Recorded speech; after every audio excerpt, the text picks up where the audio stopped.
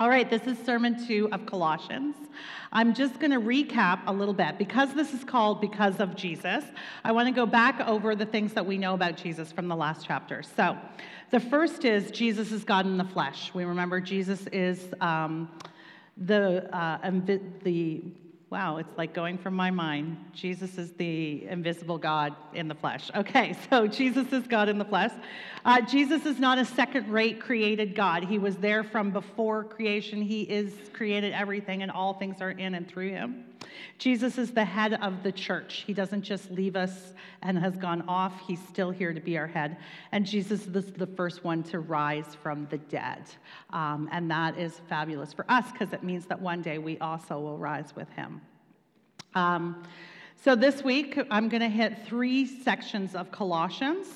In the first section we'll read today, Paul will encourage us to remain steadfast and stable in our faith. In the second section we'll read today, Paul will encourage us to press through the hard times and suffering for the sake of the growth of the church. And in the third section we read today, Paul will encourage us to build community to bring people to maturity in Christ. All right, so let's begin with section 1, an encouragement for us to remain steadfast and stable in our faith. I'm reading from Colossians 1:21 to 23. And you, who once were alienated and hostile in mind, doing evil deeds, he has now reconciled in his body of flesh by his death, in order to present you holy and blameless and above reproach before him. If indeed you continue in the faith, stable and steadfast, not shifting from the hope of the gospel that you have heard, which has been proclaimed in all creation under heaven, and of which I, Paul, became a minister. Okay, so our first question is, how can we continue in the faith, stable and steadfast, like Paul says? So what are some things that we can do personally to remain stable and steadfast, and what are some things that we can do as a church body to remain stable and steadfast? So if you want to throw those up now, I'll check on them in a little bit. So Jesus has the authority to change our position. It says that we were hostile and alienated. Those are some pretty harsh, sort of intense words that you use, hostile and alienated from God. So there might be people out here now who are like, God, I don't believe in God. Why should I believe in God? He's let me down, whatever. And you have kind of a hostile attitude to him. Or there might be people who are like, God would never love me. I've done too much. I've sinned too much. I can't have a relationship with God. There's no way he would have anything to do with me. Hostile and alienated. But I want to look at someone in the Bible who was hostile and alienated and then came into a relationship with Jesus. So we're going to look at Saul, who became Paul, who wrote this book of the Bible, and many, many others. In Acts 9:1-9, it says, "But Saul, still breathing threats and murder against the disciples of the Lord, went to the high priest and asked him for letters to the synagogues at Damascus, so that if he found any belonging to the way, men or women, he might bring them bound to Jerusalem. Now, as he went on his way, he approached Damascus, and suddenly a light from heaven shone around him. And falling to the ground, he heard a voice saying to him, 'Saul, Saul, why are you persecuting me?' And he said, 'Who are you, Lord?' And he said, 'I am Jesus, whom you are persecuting. But rise and enter the city, and you will be told what you are to do.' The men who were traveling with him stood speechless, hearing the voice, but seeing no one. Saul rose from the ground, and although his eyes were open, he saw nothing. So they led him by the hand and brought him into Damascus, and for 3 days he was without sight, and neither ate nor drank." You would think that someone who stood at the site of the first martyrdom of a Christian and gave assent, encouraged it, would not be able to go into relationship with God. You'd think someone whose whole life mission was to go to all the places around and seek out Christians and kill them would not be able to be in a relationship with God. But no one is above Jesus' grace, and no one is above Jesus' authority. And so while Saul was blinded and went into Damascus, and then Jesus told one of his disciples, "Go and pray for him." which would probably have been very scary for him as well, right? Just go and pray for him. And he prayed for him, and Saul was healed of his blindness, and he went on and planted most of the churches, or was the father that planted the churches that planted the other churches in pretty much the entire Roman world at that time. So it doesn't matter what we've done. It doesn't matter whether we are angry with God or whether we are fearful of God. Jesus has the authority. It says in Matthew 28:18, and Jesus came and said to them, all authority in heaven and on earth has been given to me. And all we need to do is enter in a relationship with him, because his resurrection is what gives him the authority for us to come into that. Jesus uses his authority to make us blameless and holy. We get to stand before God blameless and holy. It used to be in the Old Testament, only the high priest could go into the presence of God and had to be blameless and holy. There was all kinds of rituals that had to happen, or he could literally die. And now, because we're in relationship with Christ, we get to be blameless and holy. What an incredible position. We are above reproach. That means that when the enemy comes at you and is like, you are not good enough, do you remember what you did before? Do you remember who you are? There's no way God wants to have a relationship with you. It's not true. We are above reproach when we accept the authority of Christ. And we are children of God. We are, it's only through the authority of Christ that we gain all of the rights and privileges to be children of God. We can approach God. With the Holy Spirit living in us, we can gain spiritual wisdom and join in God's work and mission. And we have access to all the power that Jesus has, to healing, to restoration, to the things that he has. What are some of the benefits we get from Jesus' authority? The Christian role is to continue together, stable and steadfast in our faith in the gospel. The gospel is the good news in Jesus, that Jesus has the authority to save us. So we can be stable and steadfast when we trust the gospel and follow Jesus in all his ways. That is the role of Christians. When we do not follow Christ, we do not benefit from all of the privileges he has given us access to, not because we haven't earned them or because we don't deserve them, but because we miss out on the things he's provided for us because we're caught up in our own ideas and our own ways. All right, let's see what we said on Slack. How do we continue stable and steadfast? All right.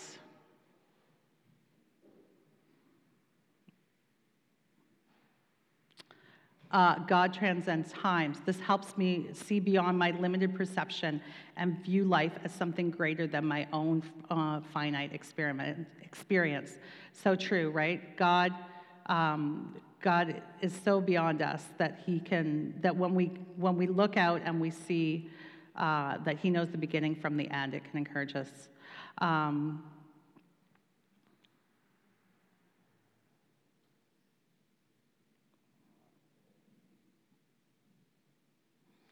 Again, someone holy and acceptable through his sacrifice. We make God our first resource rather than our last resource. So when we go to God before we want to attack the problem, instead of when we've tried to attack the problem and nothing seems to happen, and then we're like, oh, well, God, I guess I'll turn it over to you. I think we need to not be too discouraged by setbacks or questions.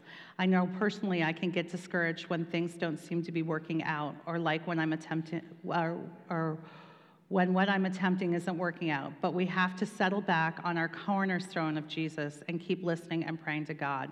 And don't just drop it because we don't see immediate results. Absolutely, right? Perseverance. We don't always get what we want the first time. But if God's calling you to something, persevere in that. All right. I admit the whole line of thinking really bothers me. There's not even a hint of personal responsibility. The underlying implication is that I need to wait for God to teach me something, and if he hasn't done so, I don't need to worry about it. The reality is, I see it is that we are responsible for learning more than God is responsible for teaching. The lessons are all there. We just need to engage. I 100% agree with that. I mean, it's not that, okay, I became a Christian, so now I don't do anything, I just sit back. We do have a responsibility, but we will never do enough to earn God's blessing in our life. God gives that to us. And then hopefully what that does is changes our behavior so that we become more Christ-like. Good point. All right, I'm going to move on now. Let's move to point 2, encouragement to press through the hard times and suffering for the sake of the growth of the church. I'm going to read from Colossians 1:24-29. Now I rejoice in my sufferings for your sake, and in my flesh I am filling up what is lacking in Christ's afflictions for the sake of his body, that is, the church, of which I am a minister according to the stewardship from God that was given to me to you, to make the word of God fully known, the mystery hidden for ages and generations, but now revealed to his saints. To them God chose to make known how great among the Gentiles are the riches of the glory of this mystery, which is Christ in you, the hope of glory. Him we proclaim, warning everyone and teaching everyone with all wisdom, that we may present everyone mature in Christ. For this I toil, struggling with all his energy, that he powerfully works within me. What do you do? This is our second Slack question. What do you do that brings you joy despite how much it costs you to do it? So Paul finds motivation to continue to work toward the benefits of the church because he compares the hardships and struggles that he faces to the hardships and struggles that Jesus faced. When I was in youth ministries, if a youth would miss youth one night, I would be like, yo, I missed you at youth. And they were like, yeah, I was like really tired, man. And I was like, yeah, it's a good thing that Jesus wasn't too tired to die on the cross for you, right? Which is not effective, just so you know. I was just kidding. But I think that, and it is true, that when there's hard times, we do need to have rest. It's not like you have to attend every week or else you don't get your gold star. But sometimes we actually need to persevere in things. And like one of the comments said, you know, when things don't happen right away or when it gets a bit challenging, we do need to persevere. If we're to imitate Paul, we need to expect to work, even to the point of struggling, to help the church grow. Paul was actually in jail while he was writing this letter, so that's a lot of struggle, the in jail.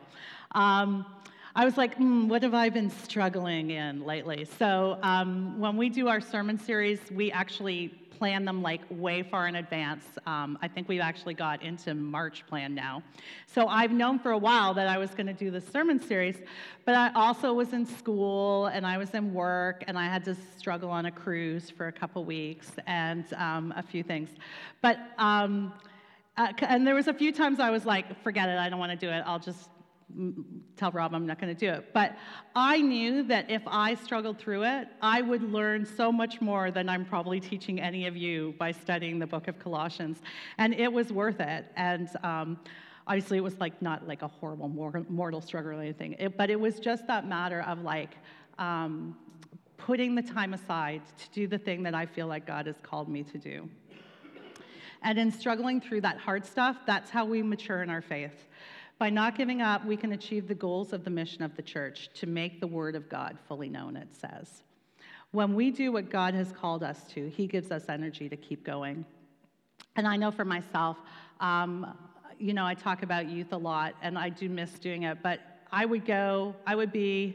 so one of the problems is when you do youth with your kids, and you're like, I don't feel like going to youth tonight. And then they're like, well, Mom, I really want to go anyway. And then you're like, okay, well, I have to drive you. It's like, not like I can't go now, right? And then I'd go in. And then by the end of the night, I would be like, I am so glad I did this. And so when you find the thing that's passionate, I do not like children's ministry, but Rob says I can't be negative because Pastor Amy needs some more volunteers. But children's ministry sucks the living soul out of me to do it. But for other people, it's like Derek loves little people. It's like, I don't understand it. But then I'm like, okay, to watch a child grasp that Jesus loves them has got to be one of the most incredible things to do. So I know there's a place for children's ministry, and there are those of you super gifted and talented with extra grace, I'm sure, who enjoy children's ministry, and that's just it. You find the place where where God has called you to serve, and then it is a joy. And when you do struggle through, you get that excitement of seeing God work in and through you. All right, I'm going to go back to our our last question. Ooh, I like some of these. Okay, crafting. Again, not something I'm skilled at, but good for some of you. Dance. We do know I'm skilled at that, but biking. Yes, excellent. Art, boating, arts, children. Great for you. Arts. So Christ in you, the hope of glory, maybe the most important verse in the Bible. Question, what do you do despite how much it costs you? Oh, yeah, okay. Not sure if that's exactly working. What does that mean? Okay, every opportunity to fear is an opportunity to trust God. That's beautiful. I love that. When I am weak, God is strong, right? When I stretch myself, God meets me there. If I'm only ever doing anything that's safe, I am not maturing in my relationship with God. Love that. So I'm going to ask you, where are you willing to be involved in the church to help it grow? Are you willing to give your time and your resources? Are you really willing to be bold and step out of your comfort zone? And we want you guys to help us make opportunities for people like you to get involved. Because if you'd like to do something, I think there's someone else out there that likes to do something. If you don't currently see somewhere at Promise Church where you're like, that brings me passion, then come and talk to us, and let's find somewhere where you do. And it does not have to just be on Sunday mornings. God is not just a Sunday morning God. He likes to do things outside of church as well. So come and talk to us. There are people out there who need to hear about Jesus.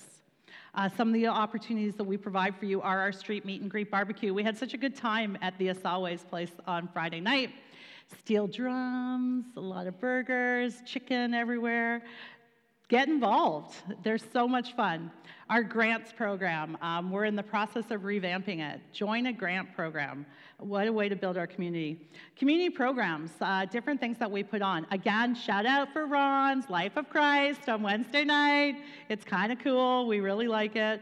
And just learning about Jesus. But we also did one on finances. And if there's something that you're like, I know that people around me could really learn, it would benefit them to learn about this, come and talk to us, and we can find someone who knows stuff, and they can do a community program.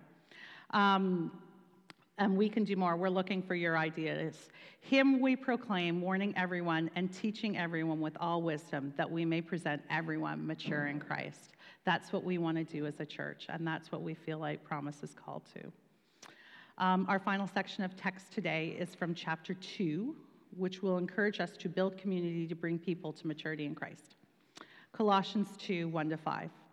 For I want you to know how great a struggle I have for you, and for those of Laodicea, and for all who have not seen me face to face, that their hearts may be encouraged, being knit together in love, to reach all the riches of full assurance of understanding and the knowledge of God's mystery, which is Christ, in whom are hidden all the treasures of wisdom and knowledge.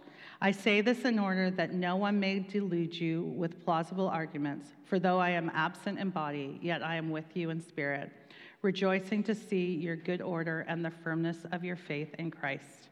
Our last question this morning is, from this passage, what do you think the purpose of community is? We function in community so that we can encourage each other. It says, hearts may be encouraged, being knit together in love.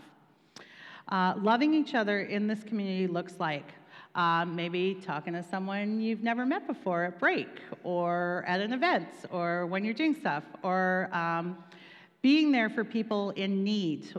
We like to be a church that responds when things happen to people. That's why we have grants. That's why we have our rapid response team. That's why we're developing communities of care, so that when people are in need, we want to come around them. And I believe I've said this before, that God puts the lonely in families, and that sometimes our own actual families aren't close, and we can feel isolated and alone, and God wants to bring people in, and he wants to use us to love them. Let's see what's on Slack.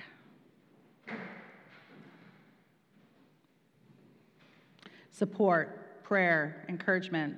cheap therapy. Those are all good. And then the Friday night barbecue was fun. Yep.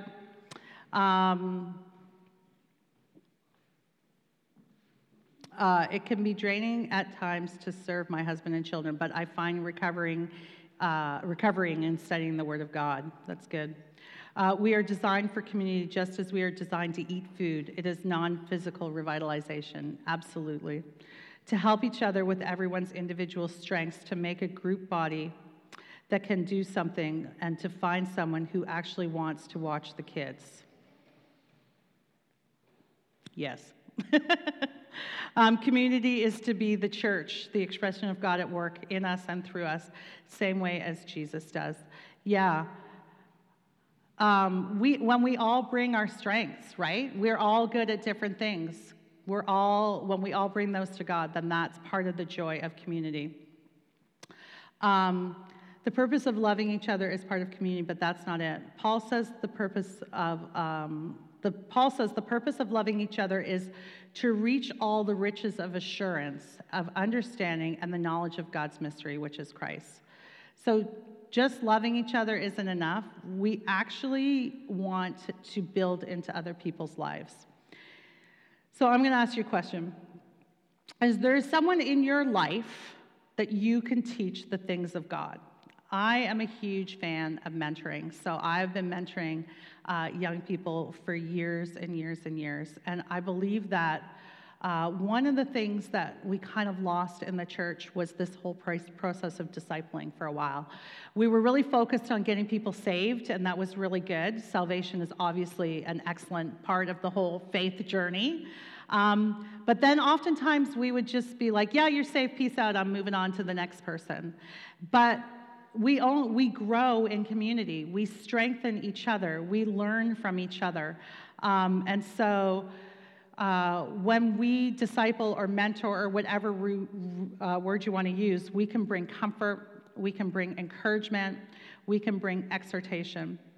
We can build people up into maturity in Christ, the things that we're called to.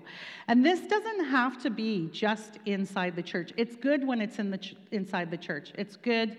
There's lots of scripture about older Christians teaching younger Christians and that kind of thing. That's good. But we can do that outside of the church as well. With our discipleship wheel, which you just saw earlier, one of the reasons why we focus on our discipleship wheel is because whether you're in a relationship with God or whether you're a long time in it or new in it or still searching it, we all follow that pattern of promise, trust, follow, question, mission. Got it. All right. And we're going around, and you might come along someone, you're having questions about this, they're having questions about that, and as you get together and you talk about the things of God, you can encourage each other in your faith. What do you need to do to qualify to be a mentor? Love Jesus. That's it. You need to share the things that go on. You don't need to have a Bible college degree and then a seminary degree and whatever. You need to love Jesus. There are some things that you can do. It's important. I use the oxygen mask thing, you put on your own oxygen mask before you help someone else. You read your Bible. You get to know your Bible. You study your Bible so that when someone comes at you with, how do I handle this? What do I know about this? You say, well, it says here in the Bible that this is a good way to do it, and the Bible's always good. Or you say, I don't really know. Let me look at the Bible and see if it has anything to say about that. Because we know that with the authority of Christ, when we fully understand who we are, then we're able to teach others that as well and to help build them up and grow them in maturity. That's it for me for today. I'm just going to recap. So in our first section, we read that Paul encourages us to remain steadfast and stable. Paul also encourages us to press through those hard times and suffering for the sake of the growth of the church, and that Paul encourages us to build community, to bring people to maturity in Christ. So I just challenge you this week as you go just be asking God, is there someone whose life I need to speak into? Is there something that our church needs that I need to talk to Pastor Rob about? Is there something that God's calling me to do to encourage someone else? And let's be a community that builds up each other and helps each other come to maturity. I'm going to close in prayer. God, I thank you that we could never be too hostile or alienated, that you don't desire to have a deep and intimate relationship with us. And that as we come to you, as we lay down at your feet, as we recognize all the things that you've done for us and through us, Lord, that we would give back, that we would love, that we would help to build your community, that we would bring glory to your name by being known as a people and a church that loves you and loves others. And so, God, I just pray that as we go from here, that you would encourage us and strengthen us and give us new visions and dreams and ideas and ways that we can reach those for you. In Jesus' name, amen. So have a fabulous week. It's summer. Enjoy it. And we will see you back here next week. And Wednesday night, 7 o'clock, Life of Christ. See you there.